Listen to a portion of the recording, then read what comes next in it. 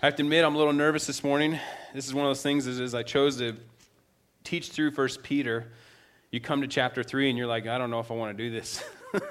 Because it's right, the first part of chapter 3, it's submission to husbands. And I'm like, I don't want to touch that. So I was joking with some of you that I won't be around after service. I'll be hiding somewhere. Just in case. No, it's a pleasure, you guys. There's a lot of neat things in here. This is one of those scriptures as I was studying through it to challenge me again on what I am as a husband. And I'm excited to share with you guys on what God is talking about here. We haven't finished up chapter 2 yet, so we're going to go through that. It's all the same context, and the main context for today is going to be talking about submission.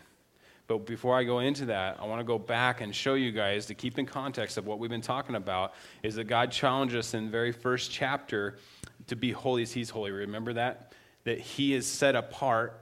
And so He wants to bring us over that same place and be set apart with Him. And that's where all this stems from. That's why we have, if you have seen the emblem, it's the 1 Peter, a new perspective or a different perspective. And what it is because the world is just teaching this perspective that's not godly at all.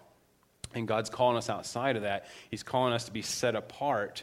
And so part of that is, what does submission look like? And you guys all know that submission it's becoming a bad word, and it's also being deformed into some other nasty thing that I'll talk about in a little bit. But it's so sick what the world's perverted even that word to mean. And it no longer has what God intended it to be. And so I want to encourage you guys as we go through the scriptures this morning. First of all, don't take it personal. It's not me. It's the word. But what God wants to speak is some neat things in our lives and what we're supposed to be submitting ourselves to, and it's about Him. It's for His sake. That's where our focus should be, and that's why we do it. It's so we're set apart with Him. And it's hard because we're out in the world every day, and some of us spend a lot more time with the world and getting fed by the world than we do with the Word of God. And so when we come to places in Scripture like this, it's like it's a crash. It's like, no, that doesn't seem right. What the Bible's saying doesn't seem right because I've been doing it this way. I see everybody else doing it this way, so that's probably just old-fashioned.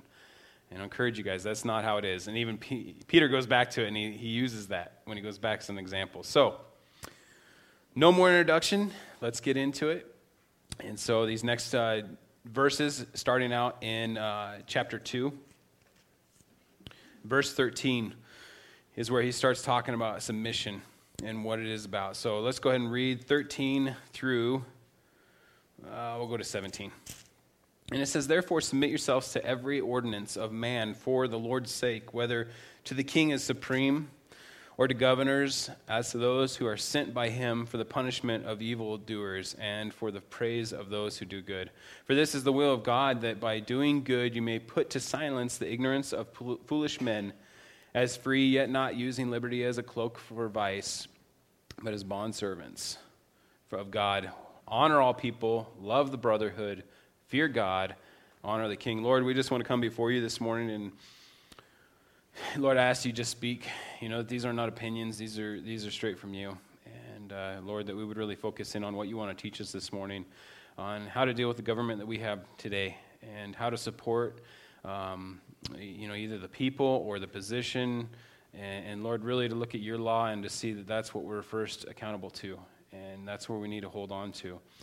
But yet honoring what you've put and you've established, Lord. And as we go into talking about the marriage too, Lord, I pray that you would just heal this morning. I pray that you'd bring some things that are needing to be brought up, things that have been buried. Lord, things that families can go back home and they can talk about, and they can draw close to you and come right back in front of you and just sit before you and listen to what you have to say, Lord, that you'd repair marriages here this morning, that you would encourage marriages, that you would give those that are doing what you've asked that encouragement, that they are doing the right thing. Lord, for the broken homes that are here, Lord, I pray that you'd also just heal those. Bring that love back in there, Lord. I know you're the one that can do it, and it has to be from the submission of the people to your word. I pray that they would do that. I pray that they would give up on the world's ways as they see where they're leading, and they would just fall so in love with what you want to do, and know that you have the perfect plan for them, Lord. And so just teach us exciting things, Lord, in your word, exciting things that we get to go through, and just the things that you bring us up in and how you draw us closer to you. And Lord, we do want this to be after your will and for your sake, Lord, just like what you ask us to do. And we just pray this in your name. Amen. All right. So when you get into this first part, it automatically goes right into submitting to government. And you guys have to know at this time, Peter was not in a very good place as far as his government was, right? The Roman government. So what he's about to say through these things is not that he had this government that was super, it had no problems, it was all good, supported Christians, and it was like this fairy tale. Because some people, they presented it that, in the way that they deny what it says here, they don't want to follow it because they say, well, my government's a little bit different. And I think it's awesome that God had him do this, because this is right when there's a government that was very harsh, that was not following after God, did not want to go after God's laws, worshipped other gods, was totally mixed up. A lot of the similarities that we even have in our own government, right? And so don't excuse it by saying this is not relevant for today. It absolutely is. It absolutely is. It's his eternal word, like we read back in verse 24 of chapter 1, as he goes and he talks about men and their glory, and it's such a short time. And then verse 25, he says, but the word of God endures forever. That's one of those things. It's for today. And so as we go and look through it, be encouraged, guys, on how we're supposed to deal with our government and those that are put over us. The reason our culture doesn't like this is they can't stand that word submission. We see a lot of that happening right now, the attacks against the government, people that don't understand, right? Either they're going after police because things have been unjust. There has been things that, unfortunately, some guy has represented that badge in a bad way, and now it's on everybody else, and everybody else is accountable to that, all the other cops and all that. The people that are in politics, I don't trust politics. I don't, honestly. You just see, and there's this pattern that people make up, and then it's all associated and it's all focused on that. And after a while, some can become very zealous about that and completely want to break free from all of that authority. And that's kind of what was going on at this time with the Jewish people, because they had this Roman government. They were promised the Messiah at this time, right? The Messiah was going to come and deliver them, but they thought that was delivering them from this government. And so it'd be very, very easy for Peter to go against the Roman government at this time. It was set up, it was ripe to set this up, to have him go against it. He could have led the forces against it. And you guys even know there was this place, I don't know if you guys have studied up at all, but there's a place called Masada that was outside. It's right there by the Dead Sea. You may have even seen some of the stuff from when Sean took pictures of it. But that's like the last stand for some of the Jewish zealots when they were going against the Roman government. So there's already a group of them that were going against some Zionists, and they were already going and saying, we're not going to have anything to do with you. We're not paying taxes. You guys are not our government. Any Gentile is not going to rule over us. God's our king. God's going to rule over us. So they rebelled against everything, against the Roman government. Peter could have had one of those places that he could have said, yes, this is what you do. If you're in Christ, you rebel against this. If you're in Christ, you do not listen to what they have to say because God's law is superior. And there are instances, yes, that our government is absolutely wrong in what they tell us is right. Because we go back to the Word of God and we see that. And we'll get into that in just a little bit. But being careful that we watch Peter, he still says honor them, right? It was a bad government at that time. And so he's encouraging the Jewish people, do not go off and do that crazy thing like it hadn't happened yet, but they later on in Masada, they got siege against them from the Romans. You can actually go back there and you can see this ramp that they built up against the wall because it's out on this mesa. It's a hard place to get to, this fortress. And it ended up that everybody killed themselves on the inside before the Romans came to them. It was a sad ending to their lives and this what they'd held on to. But Peter's like, don't do that. And the reason for it is he goes right there and he says in verse 13, he says, you know what, therefore submit yourselves to every ordinance of man. And I want to make sure you guys are clear on that word ordinance. It's not saying every law of man, okay? Don't take it as that. What it's talking about is every institution, okay? And that's a big difference. That's a very big difference. So submit yourselves to every, you can say institution, and maybe even your Bible says that there, of man for the Lord's sake, whether to the king is supreme, or to the governors as to those who are sent from him for punishment of evildoers and for the praises of those who do good. So he wants to show that God has put the government, put these institutions in their place so that they can deal with the evil people, and then they can also give what the good people deserve, right? And that happens a lot of times, but we're seeing it less and less. As we watch our world, it starts turning more and more to where evil, is good and good is evil. And even our government is taking place. You guys know, and I don't want to get into politics up here, but there's certain issues that are out there that are absolutely contrary to the Word of God. Abortion's a huge one. You can't go there. That's one of those things that we look at, and it's sad that they've legalized it, and now it's even where they're pushing people out that want to give free speech against it. They're now protecting that and saying you can't do that there. That's wrong. That's taken away from what the rights are. So you look at these things that are going on here and what these guys are talking about, and the whole thing is it's not for the sake that Christianity succeed. That's not what Peter says here, right? When he says, I want you guys to submit so that this can keep going on, I want you to do this, he says it's because of the Lord's sake, isn't it? And that's where all this stems from. Everything we're going to talk about today goes off of that the reason that we submit to government, the reason we submit to each other, the reason that wives submit to husbands, and husbands love their wives, because it's for the sake of the Lord. That's the reason for it. And when that focus is there, then what we can do is we actually end up submitting in such a way that it's not about us and not about us getting our rights violated. And as Christians, we can submit to that authority that's vested in human government, right? And so, for me, it's a hard one to see, okay, how can I honor that institution but then disobey a law? So, they form a law, and you guys can go back and you can read any place in church history, any of those books that talks about martyrs, right? Most of them were martyred because they were going against a law that the institution had set up, right? But they disobeyed that law. So as Christians, absolutely, we can honor that institution, but we can disobey those laws that are contrary to the Word of God. Contrary to the Word of God. Not contrary to what we think is right, but contrary to the Word of God. And so you look at it, and as you go through, you go to this next part, it says, "Or the government, and as to those who are sent from him, to punish the evildoers and the praise of those who are good. For this is the will of God, that by doing so you may put to silence the ignorance of foolish men. As free, yet not using liberty as a cloak for vice, but as bondservants of God." And so for me, the best example we can get in trying to make up an example of, here's a person, Daniel. If you guys haven't read through Daniel, Daniel has 3 major stories in there that talk about this, about honoring a king but not following the law that he set up. And there's 3 major stories, and I know you guys know these stories because they're awesome and they're powerful stories. But exactly what Peter just said here is in those stories. For this is the will of God, by doing good that you may put them to silence, those foolish men that are trying to bring them down. You guys know, okay, so when Daniel and his 3 friends, they get taken away, right? They're in captivity. Well, they get set up, they get blessed, they get to be in these positions of power over these different places. And it ends up that the very first thing they have to come up against is this law, or these rules that the king wants them to eat, this meat, right? This meat that was sacrificed to the idols there. And you guys know that Daniel and Shadrach, Meshach, and Abednego said no to it. But the way that they did it, you guys, this is a great thing. And I'm not going to read through it because we don't have enough time. We're going through a lot this morning. But read through this again, this account. Because what ends up happening is they don't just go and all of a sudden burst the doors open or kick them open and say, "Listen, king, my God's powerful. We're not doing this today, all right?"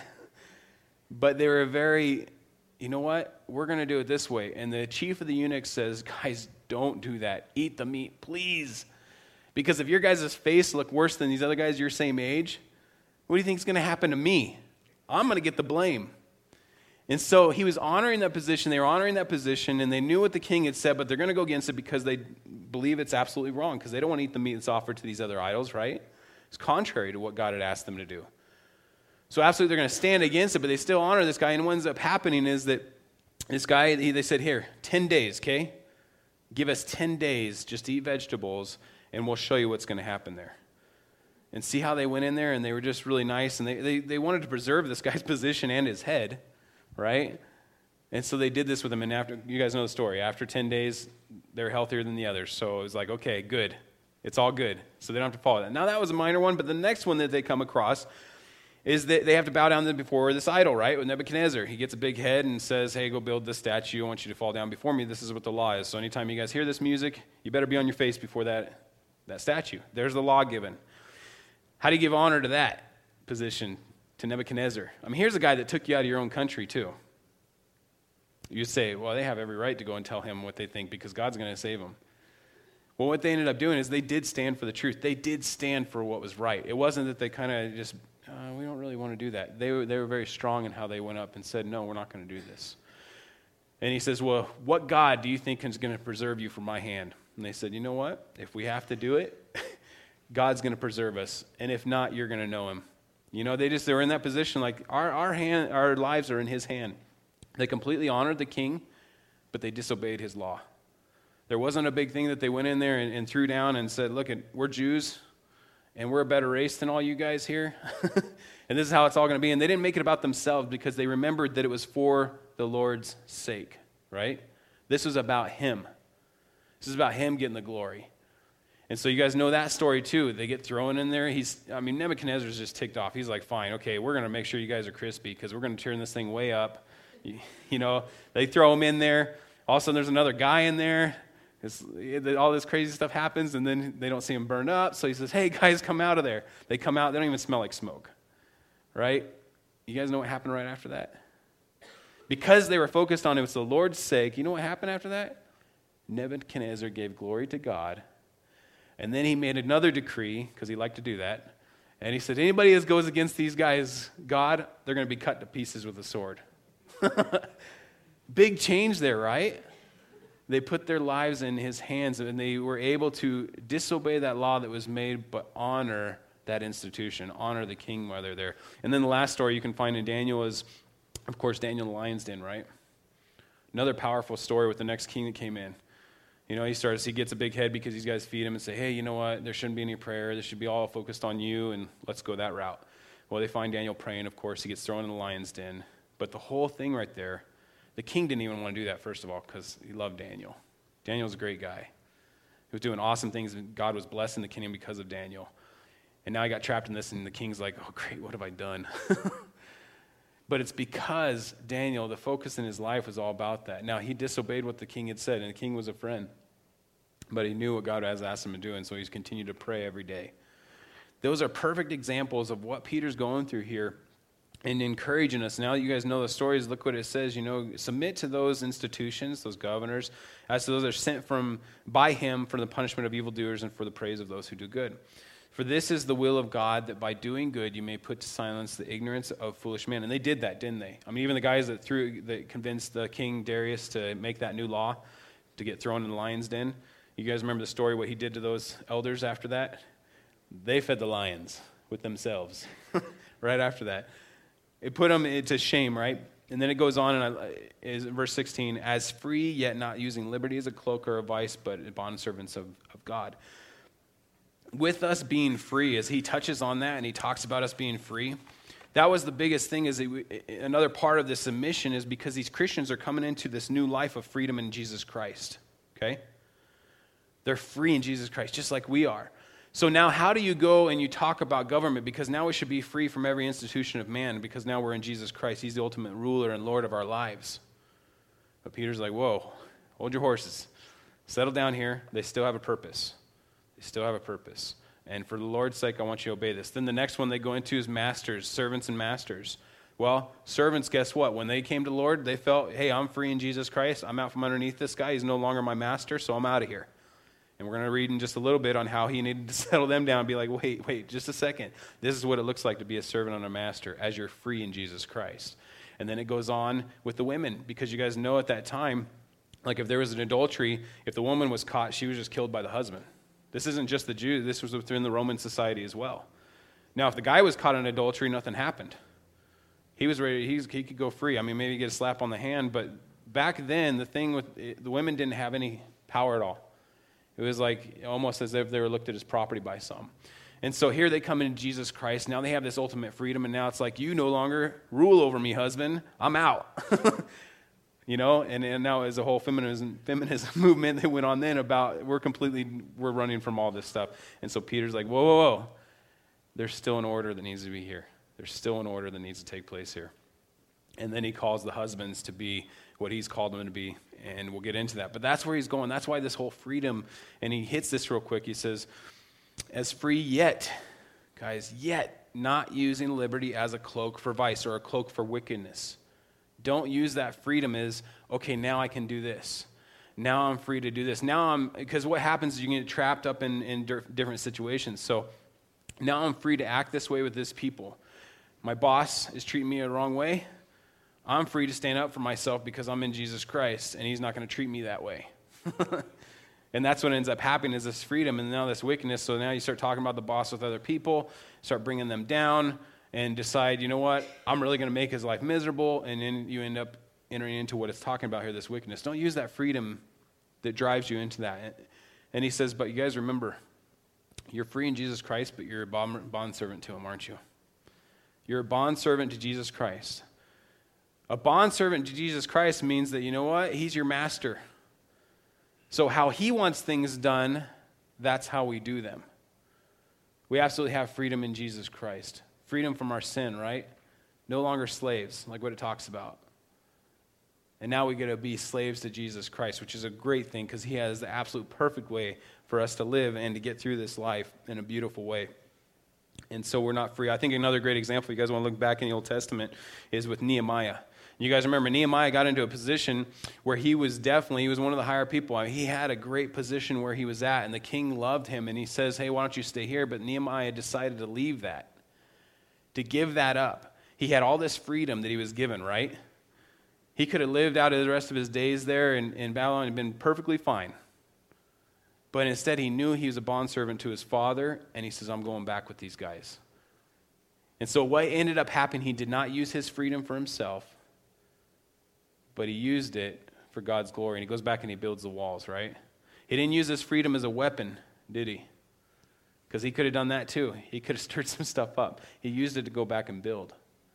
And so where is the focus? The focus has got to be on what does God want me to do in this situation as I go through this time, as I'm dealing with this government and what they're wanting me to do. How do I deal with this, Lord, for your sake? Show me what I'm supposed to be doing here. And being careful that we honor all people, right? Honor all people. Love the brotherhood, which is a hard one. Fear God and honor the king. That one's one of those ones that as far as me and my household will serve tacos. You guys seen that one? Sorry, I just saw that one on Craigslist. You guys can buy a sign that says guacamole 24/7 is the reference. But no, I think it's another sign. Sorry. Just popped in my head. Getting off. I'm making sure you guys are awake. Verse 17, though, one of those signs you can put up in your house. Honor all people, love the brotherhood, fear God, honor the king. And then it moves on. And what we get into now is what he's going to talk about is the submission to masters. So let's go ahead and read 18 through 25. Servants, be submissive to your masters with all fear, not only to the good and gentle, but also to the harsh. For this is commendable, if because of conscience towards God one endures grief, suffering wrongfully. For what credit is it if when you are beaten for your faults, you take it patiently? But when you do good and suffer, if you take it patiently, this is commendable before God. For to this you were called, because Christ also suffered for us, leaving us as an example that you should follow his steps, who committed no sin, nor was deceit found in his mouth. Verse 23, who, when he was reviled, did not revile in return, and he suffered.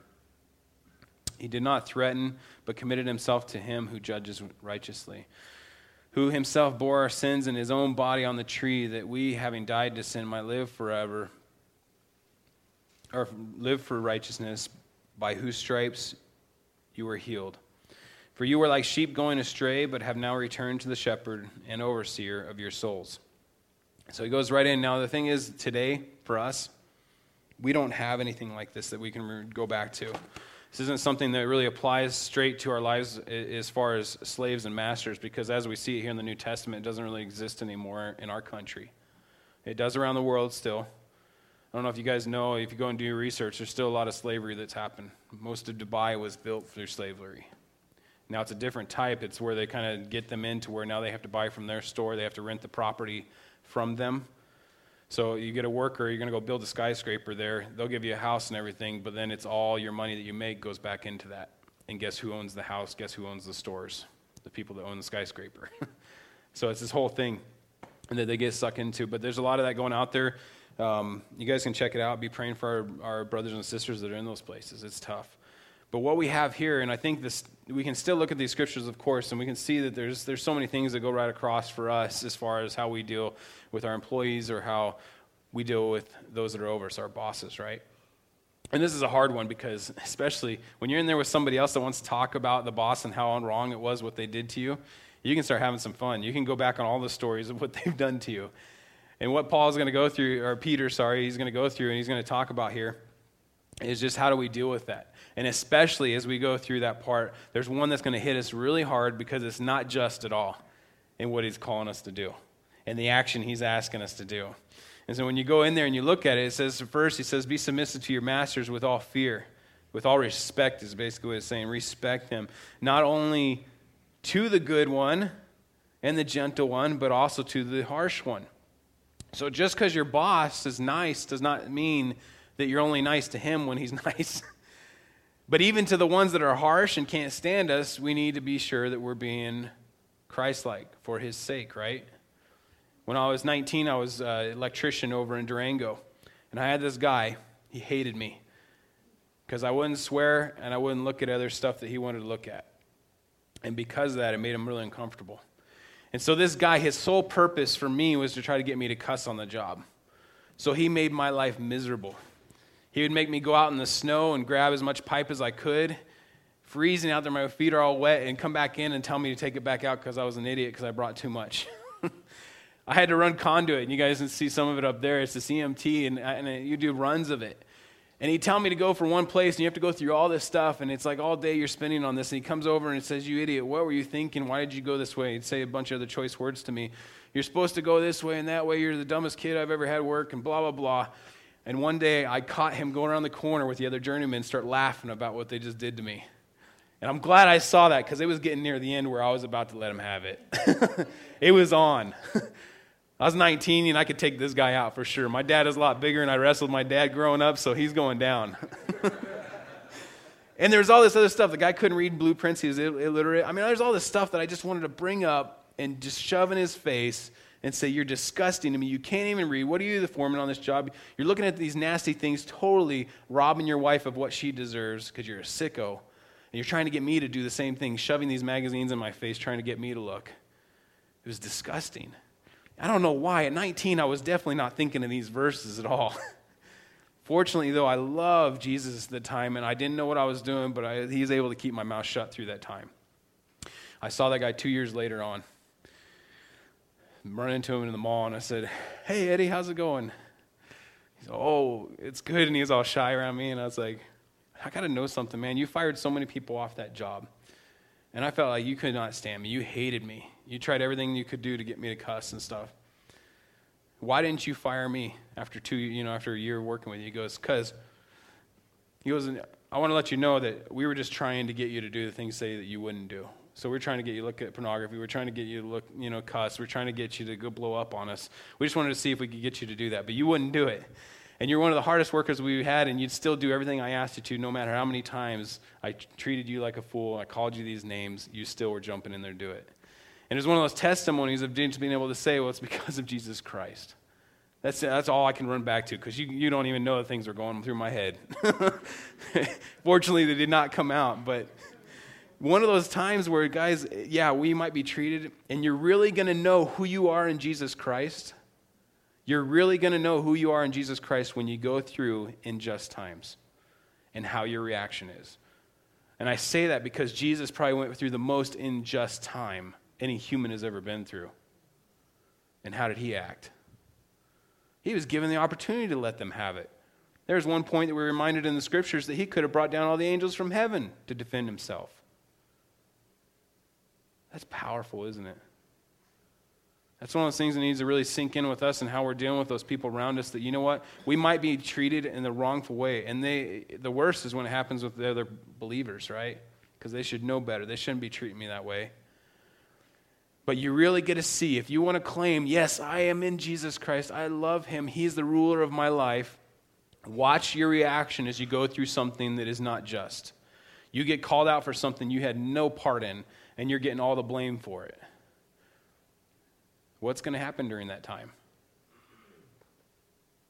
And that's why he goes into this, and he's encouraging these servants, because you can imagine how many times these servants were treated wrong, and they had no say. And he tells them, for what credit is to you if when you're beaten for your faults, you take it patiently? Okay, guys, if you mess up at work and you get in trouble, and you're like, yeah, I'm such a Christian because I didn't even say anything to them. Well, I hope you wouldn't say anything. You did something wrong. Like, you shouldn't be in trouble for that. But then the next part, he says, but when you do good and suffer, if you take it patiently, this is commendable before God. Even some of you guys that have shared stories with me on that you saw that you faulted on some kind of a money deal, and you could easily cover it up. You know, maybe a teller or something like that. You're going to short on your drawer at the end of the day, and so you could go easily take it out of somebody else's or kind of fib it and make it look like it's there. But you chose to do the right thing. You're going to get in trouble in the end, but you're taking the right path. or somebody else blames you. But what he's talking about is this is one of those times that you did everything right and you're still getting in trouble for it. In verse 21, for to this you were called. Whoa. You guys know you're called? Look at this. For this you were called because Christ also suffered for us, leaving us an example that you should follow his steps. And so if you guys don't know how Jesus reacted in his unjust time, go back and look at it. We have 4 different point of views, the Gospels, showing us how he dealt with it. And he was silent. He didn't go in there saying, no, this is unjust. You know what he did? He obeyed the Father. The Father asked him to go through this situation. He obeyed him. He kept his mouth quiet. And so it's asking us to do this. We're called to that same kind of life. And you know why? It's because God's going to deal with it. Vengeance is mine, says the Lord, right? God is going to take care of it. Don't you guys worry. God is absolutely a just God. It will be taken care of. Just maybe not in the way or the time that you're wanting it. And you might not even be on scene when it happens.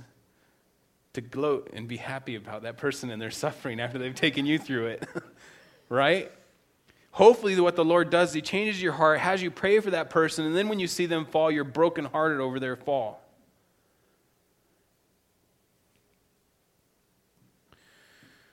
Just thinking back on stuff that happened with us, we just recently found out that one of the last people that was down in Costa Rica that had us leave is gone now. And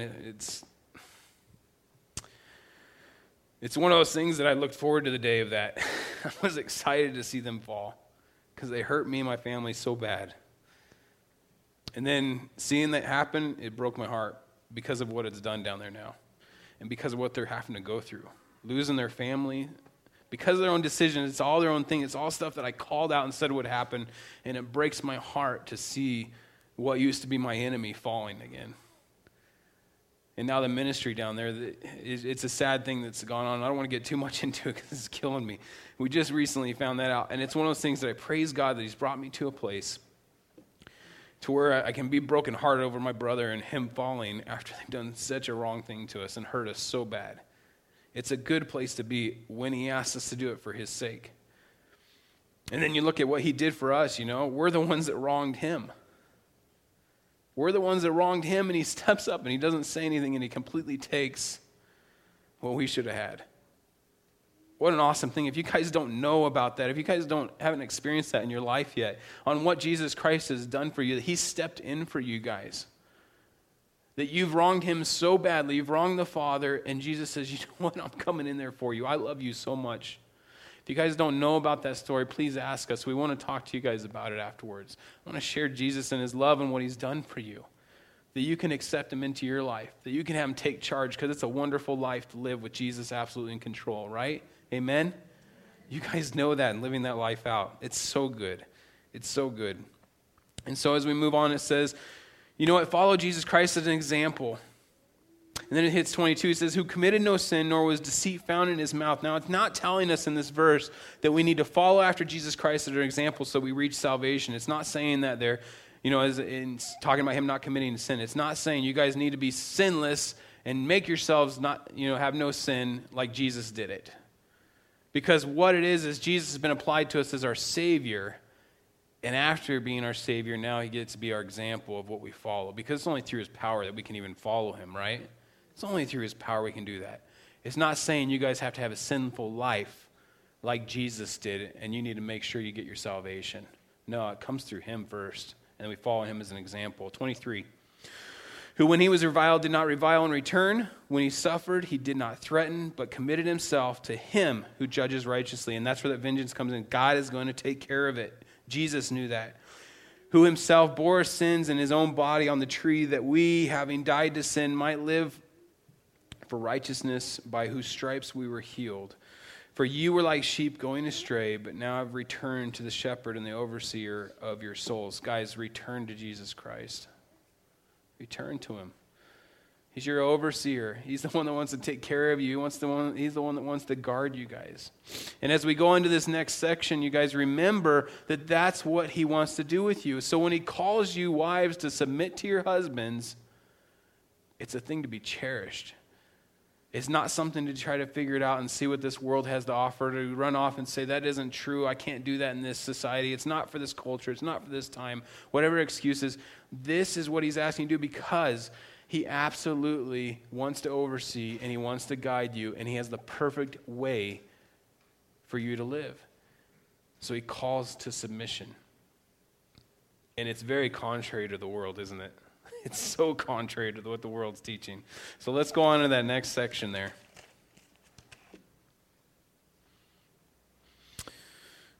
See, we lost our own way, didn't we? And that's what happens when we start trying to do things ourselves and we try to go out and do things so that we can please ourselves or what we think is right, and we escape from God, and he calls us back. And what he calls us back to is this life, and it says, wives.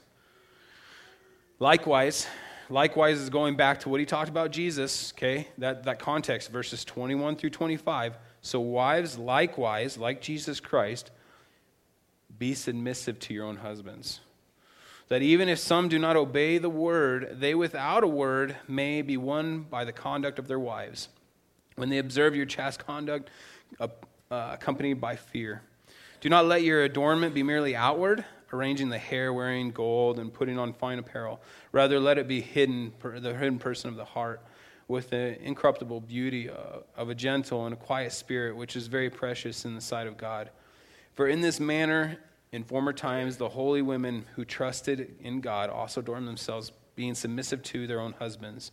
As Sarah obeyed Abraham, calling him Lord, whose daughters you are, if you do good and not afraid with any terror. Okay. Now, this isn't just here in 1 Peter. We also know in 1 Timothy it talks about it. In Titus it talks about it a little bit. And also in Ephesians chapter 5 or 6, I can't remember right now. It talks about this. So this is not just something that's been revealed to Peter. Peter had a one-way thing because we know that Peter was married. You guys know that, right? Peter was married. There's actually, you guys know the only sin that Jesus committed in the Bible? I know you guys are thinking heresy right now. It's when he healed Peter's mother-in-law. I know, sorry. That's a bad one. I know. I'm sorry, mother-in-law. I'm probably going to die afterwards. That's why I said I'm not going to be around after service. Anyways, Jesus didn't commit any sins. We know that Peter had a wife because of the mother-in-law that was talked about early in the Gospels. But this guy knows what's going on. And what he does, he encourages what needs to happen in between the wife and the husband. First, he deals with the wives. And so he says to them, be submissive to your own husbands, that even if some do not obey the word, they without a word may be won by the conduct of their wives. And so, as it goes back, and you guys know what the world's teaching right now. I mean, as I even looked up submissive in the just to get a definition off of it, I started scrolling down on the Google searches. It's disgusting. It's disgusting where they've taken that word submissive to. All it is a sexual thing now. It's so gross. On just even the titles, I was like, this is the world. They've completely taken something that God treasures so much and just, it's gross. So that's why the world, they have no understanding of what it is to be submissive. It's not even clear to them. We know from what it's talking about in the scriptures, it's talking about a hierarchy. It's not talking about a lesser human being. It's not talking about anything. It's going back to a military term and talking about that there's this hierarchy that needs to be there. So you go into the military, it doesn't mean you're a lesser person than the person that's over you, right? It just means that they have that position that they hold. Either they've gotten it after time or they did some schooling to get in there right away on that. And now they're your superior. Now they're the ones that have this responsibility to lead. And that's what he's asking right here. He's saying be submissive to the husbands, because we know over in Ephesians it says that the husband is the head of the household, right? Is the head of the wife. That's just the position that God's given the man. And the world wants to take that, the enemy wants to take that and shove it down a drain and forget all about that. And say, no, that's not the way. They're completely equal parties. There's not a difference between the two of them. And we're even seeing, with all the other gender stuff going on, that it's completely being blown out of the water, where there's nothing even there, so you can't even claim to either one. But it's saying that this doesn't exist anymore. And anytime you say submissive thing means that you're saying that a wife is stupid. You're saying a wife can't do a certain thing. They're a lesser human being. And that's how the world interprets this. And that's not at all what the scripture is talking about here. Not one bit. Because then if we had to look at it that way, we'd also have to say that about Jesus Christ. We'd have to say he was the lesser being. He was the one that was lower. He was the one that didn't fit right. Because, right, his hierarchy, God the Father was over him. Isn't that true? And he even says that. He refers back to that. It says that. So there's this hierarchy. It's a good thing. It's supposed to be there. That's how he's designed it. And so he goes on, he says, especially with women, and this is a really hard one, those of you that may have husbands that don't know Jesus Christ are just not obeying the word of God. That's a hard situation to be put in. Especially with the women back in this time, because now they've come to Jesus Christ. They're free in Jesus Christ. My husband doesn't believe it, doesn't understand this stuff. Am I free to go? And Peter encourages them, no, this is what you need to do. And the wife's also, well, hey, I could tell him all this stuff because I'm learning a ton of stuff at church. Like the pastor, he just preached on something today. I wish my husband was sitting there next to me, but you know what? I'm going to relay everything back to him on what was said. Because I'm sure the Holy Spirit wants to talk to him through me right now. Right? A lot of women are putting themselves in that position of being the Holy Spirit to their husbands and saying, you know what, I know my husband needs to hear this and I'm going to let him have it. I know what the scriptures say. I know what God has said here, so I'm going to let him have it. What is the scripture saying here, though? It says that even if some don't obey the word, that's talking about the word of God, and they without a word, not talking about the word of God, they without a word, saying that the wife needs to be quiet. Don't talk about it. May be won by the conduct. So what it's saying is that guys, the husband doesn't need to be preached at by the wife, but needs to have conduct, this life lived out, which is a hard one, especially because you guys have a lot of great things to tell us as men. Believe me. I've been called out several times by my wife on things that I needed to learn over. But one of the biggest things that changed our marriage and our walk was how she conducted herself. Because the way that I thought coming into a marriage was, I am the man, here's how it's going to be. Being that young 21-year-old, I knew everything about marriage because I'd studied it. And this is the way that it's going to be. And it was really hard. A lot of butting heads. A lot of nights that my wife was crying on her pillow at night. And I didn't care because I got my way. It was a sad time. It really was. And just understanding each other, trying to bring these two families together, right? It's a hard thing, marriage. You've grown up this certain way, she's grown up this way, and now you try to bring that together as one. And it's like, no, my family used to do it this way. That's the way we're doing it because we're a lot better than you guys. And so, and she's like, what? I knew your family. They were jerks. And it's like there's this bashing, like what's going to happen here? And you want it. You want that. You go out there and look, and you're like, no, I want the marriage to be like what I've heard these people that have 50 years in their marriage. I want it to be like that, where they're saying I love her even more than I did the first day. And it's like later on, you're like, man, that's hard. It's really hard. And the wife's like, he's the biggest jerk I've ever known. He has this excuse that every time he gets hungry, he gets to be mean to me. What kind of excuse is that? I mean, he can control it a little bit, you think? And yeah, it was a funny deal. So as we walk through this marriage and trying to figure out how to do it, me really being upset because I wasn't treating my wife the way I knew I needed to treat her, and it just kept going back and forth until my wife came across something that was teaching exactly this. And all of a sudden, her conduct changed. It wasn't on anymore. I mean, our battles, it was gone all of a sudden. And then I felt horrible because of how she started treating me and her conduct. It all of a sudden switched up my mind, and I started being like, man, it really started exposing how mean I was to her. It started exposing the things that I was saying to her, the way that I was treating her. And all those other times that she was ready to tell me about that, because she felt it, she knew what I was doing, and she'd sit there and tell me how big of a jerk I was. You know what happened to me when I'd hear that? I'd go and focus on how big of a jerk she was to me. And you know how it goes, guys, back and forth. When you're there to defend yourself and you're there to stand for your own kingdom against one another. But what he did is he changed my wife and he brought her to this place, this conduct. This is after, 3-4 years of us being married. And it was like that. Flipped a switch. It's awesome.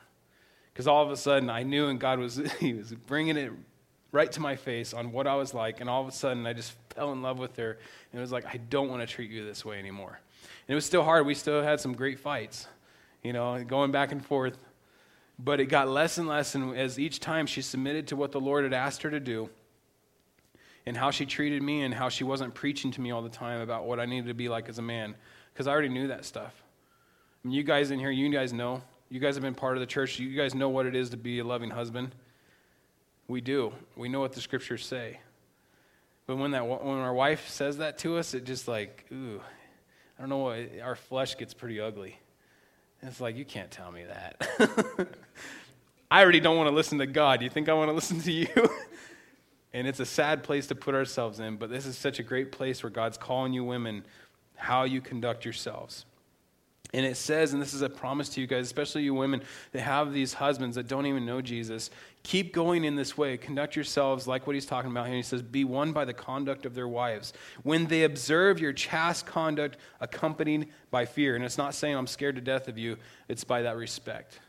One of the biggest things that women can give to men is respect. Just knowing that you want to honor that husband. Us guys love respect from our wives.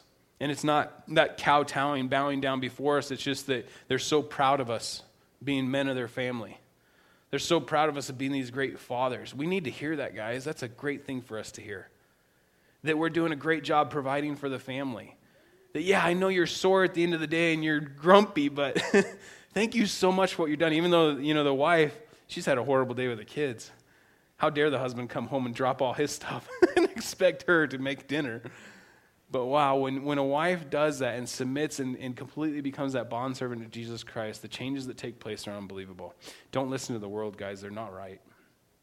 They're not right. And we'll get to the husbands just a little bit. Don't feel like I'm picking on the women. Us guys got it coming.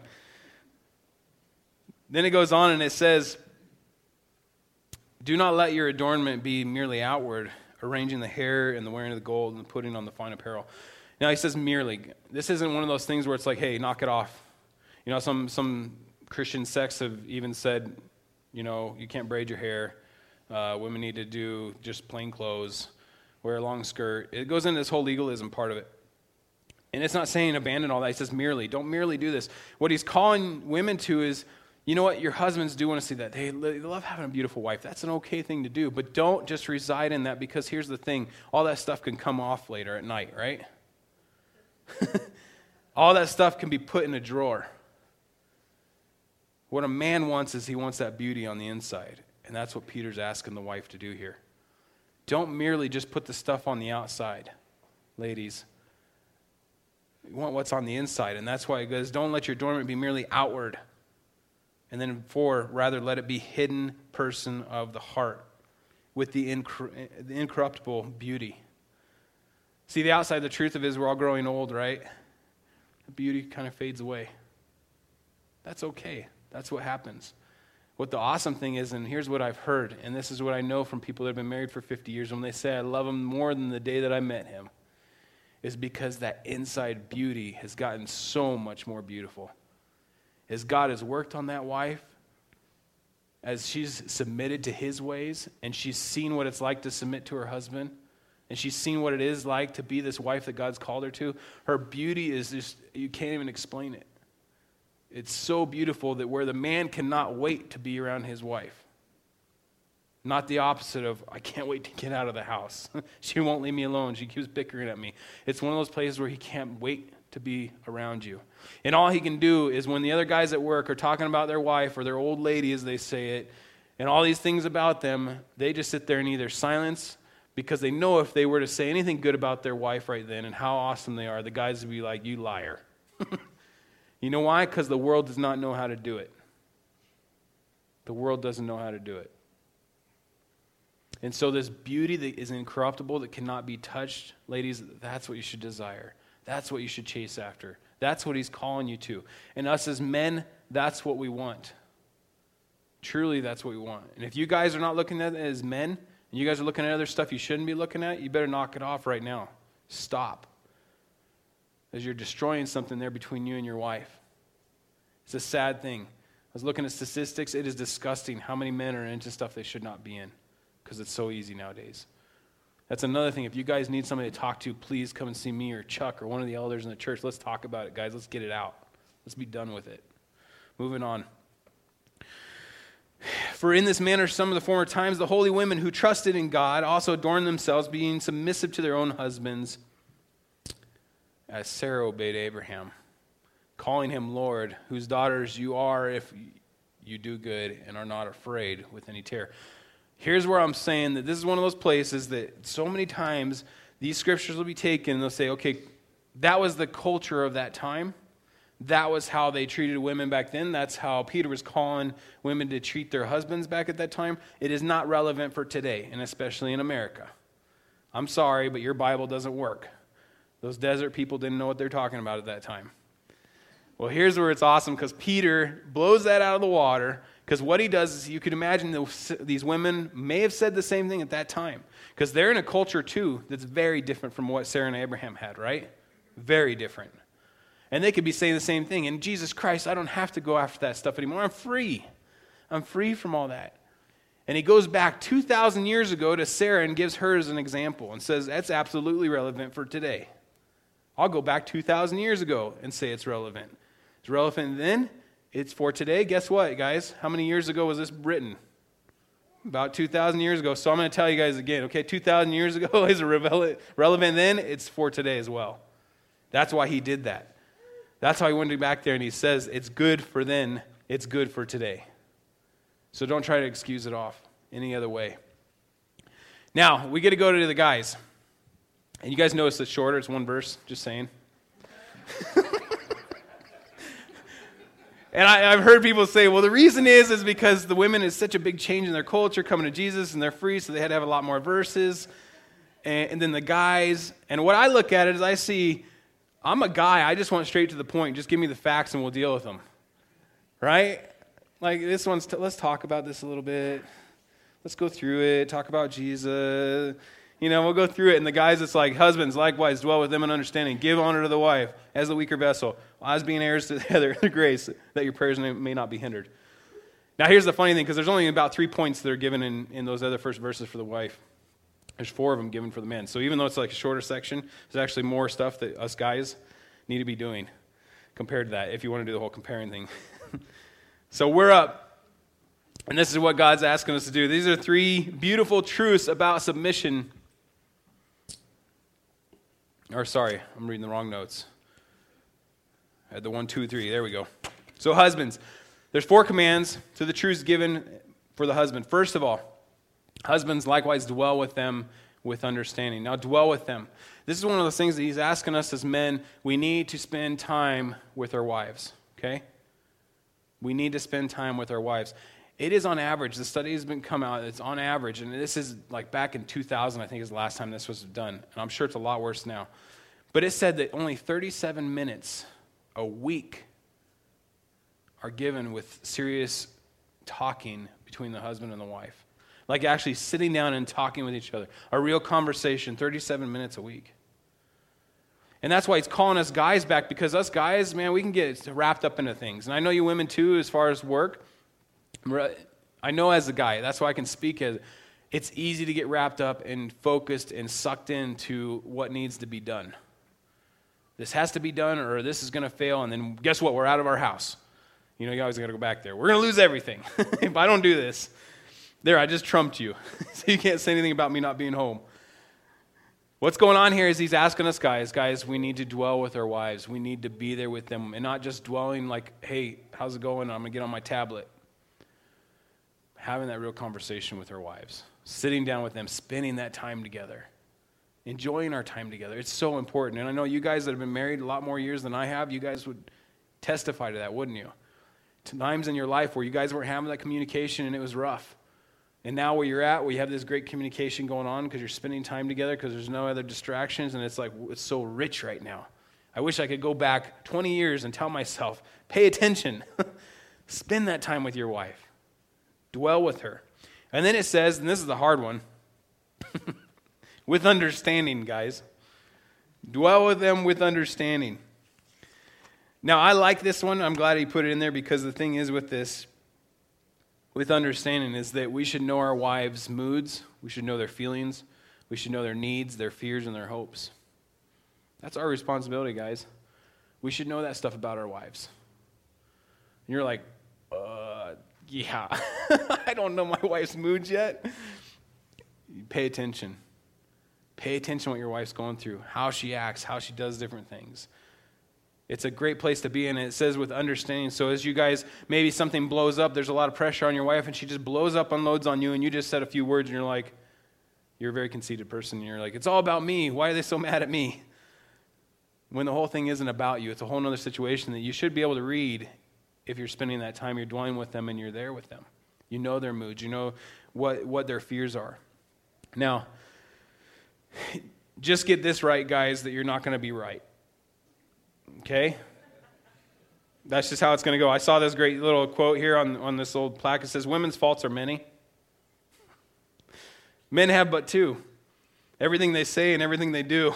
It's like, yeah, I nailed it. All right. It's hard to understand, but God gives us the grace to understand you. Please, ladies, be patient with us, but we do want to understand you. We do want to understand, so when there is a conflict or something that comes up, we can be there for you. We can be the man that we're supposed to be there for you.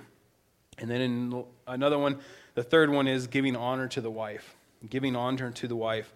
Every husband should treat his wife as a princess that he doesn't deserve, right? If you guys, I don't know if you guys know that he refers back to Sarah in verse 6. Sarah actually means princess in the Old Testament. Yeah, go put those two together. But we should treat our wives as our princesses that we don't deserve. It's a good place to put them. Peter was not demeaning the woman by referring to her as being the weaker vessel here. He's not saying that she is mentally, morally, or spiritual lesser. What he was going back to is women being physically weaker.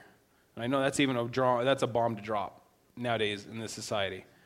But it's the truth. If you guys want to look at it, that's how God designed it. It wasn't some flaw like, oh, this is a great, big, bad thing. And I know some people will be like, well, I know this woman, she could whoop up on you in MMA. I'm like, yeah, I know, Riley could definitely do it, but I could put her up against somebody that's also been training the same thing, and you know what? Most likely the man's going to win. And that's how you can always go. That's why we don't have sports together. I know they're trying to do it a lot and starting to put them together, but that's just how God made it. It's not bad. It's not like what the world's saying. That's so wrong to say that. It's not. That's how he designed it, because that's what the man is supposed to be there, not so you can use it, oh, come on, poor little thing. It's not that way at all. It's so that love relationship can be there where it's like, I want to guard you with everything that I have. I want to do everything I possibly can for you. I want to protect you in every way that you deserve. I want you to be my everything. That's where it's at. Us guys like to protect. We love to do that. That's what God's designed us. We love to be there for you and treat you as if you're a princess. That's why there's all these movies out there and talking about that and going through that, and that's why it's so pleasing to us. And guys, this might hit you. I wrote down, I said, husbands, you should treat your wives like an expensive, beautiful, fragile car.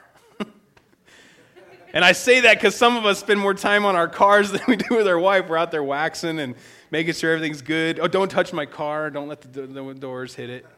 But yet, you have this guy that says something to your wife, and you're like, well, you shouldn't have said that to him. It's like the car doors bumping, No, you stand up. That's your wife. Knock down, drag him out. Just kidding. Just seeing if you guys are paying attention. Then the last one. You want to go ahead and come up, Justin? We'll end with this. I think this one's an interesting one. And he goes on and he says, and being heirs together, we're heirs, guys. He puts that in there that, hey, we're heirs together. There's this team that goes on.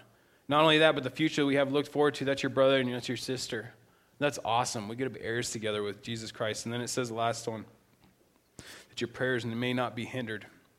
And this one's a hard one because I think one of the worst things in my walk with Jesus Christ is my prayer life. It's one of the hardest things I have. It is so hard to get away. It's so hard to do that. And especially, and I don't know why it is, but ever since we've been married, it's one of the hardest things for me is to pray with my wife. And maybe you guys are in the same place. I don't know why it is. Tried so many times to keep it consistent. But it's like my flesh is just like, no, don't do it. Come back. But every time I do, it's such a sweet place. But especially when there's conflict, when there's things that are not right, and these things that he calls us husbands to do, when that's not taking place, your prayers are going to be hindered. It's so hard to pray with your wife when you're upset with her, right? Or you feel like she's wronged you or something. The last thing you want to do is sit down and pray with her. Even if you don't, for me, it's like it's hard even when I'm in a good mood with her. We're having a great time to sit down and pray. It's a sad place, but he wants to encourage us, and he says that your prayers may not be hindered because it's such an important thing that we're walking and talking with our Savior, right? That there shouldn't be anything that will come in there and cause us to walk away from that. So, now, just to end with this last little bit, I want to ask you guys some questions that you can take home with you as far as where your marriage is. And we'll end with this. These 7 questions Wiersbe comes up with according to what we've just talked about today. And number 1 is, are we partners or competitors? Are we partners or competitors? Are we helping each other out? Or are we helping each other become more spiritual? Are we depending on the externals or the internals? The artificial or the real? Do we understand each other better? Are we sensitive to each other's feelings and ideas, or taking each other for granted? Are we seeing God answer our prayers? Are we enriched because of our marriage, or robbing each other of God's blessing? And honest answers to these questions, they can make a difference. If you guys want those questions, I can give them to you later, but just as we've gone through this and we're challenged on how we should be acting with each other, it's for His sake, guys. Don't get yourself in the way. Go back to what it's talking about. He's called us to this awesome life that we get to have. And I guarantee you guys, you follow this and go through it and study it again. Follow this. Your marriage is going to be one of the best things ever, where you can go up to kids and tell them that are thinking about just living or doing whatever they want to do, not ever getting married. You can tell them, no, don't listen to the world. I'm going to show you something that is rare nowadays. A couple that absolutely loves each other and can't wait to be around each other and spend that time together. Let's pray. Lord, we just thank you so much for this morning. I pray that we can be your light and your witnesses, Lord, to this world and the things that they're lying to our kids.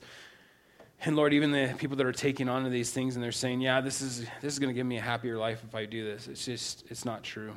And Lord, we just want to fall in love with your scriptures. I want to pray for the people that are hurting here this morning that maybe have gone through something really rough like a divorce. Lord, I pray that you would just restore them. I pray that the enemy wouldn't come into their lives and tell them, look, that's what you did wrong. But Lord, you just pour out your compassion on them and not let the enemy do that. Lord, that they would be just showing your love and be able to walk together and use this situation that they're going through just to grow closer to you, just to fall into your arms, Lord. Pray for the people that are struggling in their marriage, Lord, that they really take your words and heed them. That they would look at them and say, yes, this is what we need to be doing. And Lord, I just pray for them that you would restore those marriages. And Lord, for the marriages that are going awesome, I pray you bring people in their lives that they could minister to and that they could just show what it is to follow after you and how much it is, how awesome it is just to fall in love with each other every single day. Lord, it's so good to hear from your word. And Lord, I just pray you continue just to bless it as we go through it in these next weeks. Just bless Martin next week as he gets up here and teaches. And Lord, help us to remember these things as we go throughout the week. And we want to bless your name, Lord, and just be about your business. And we love you, Lord. In your name I pray. Amen.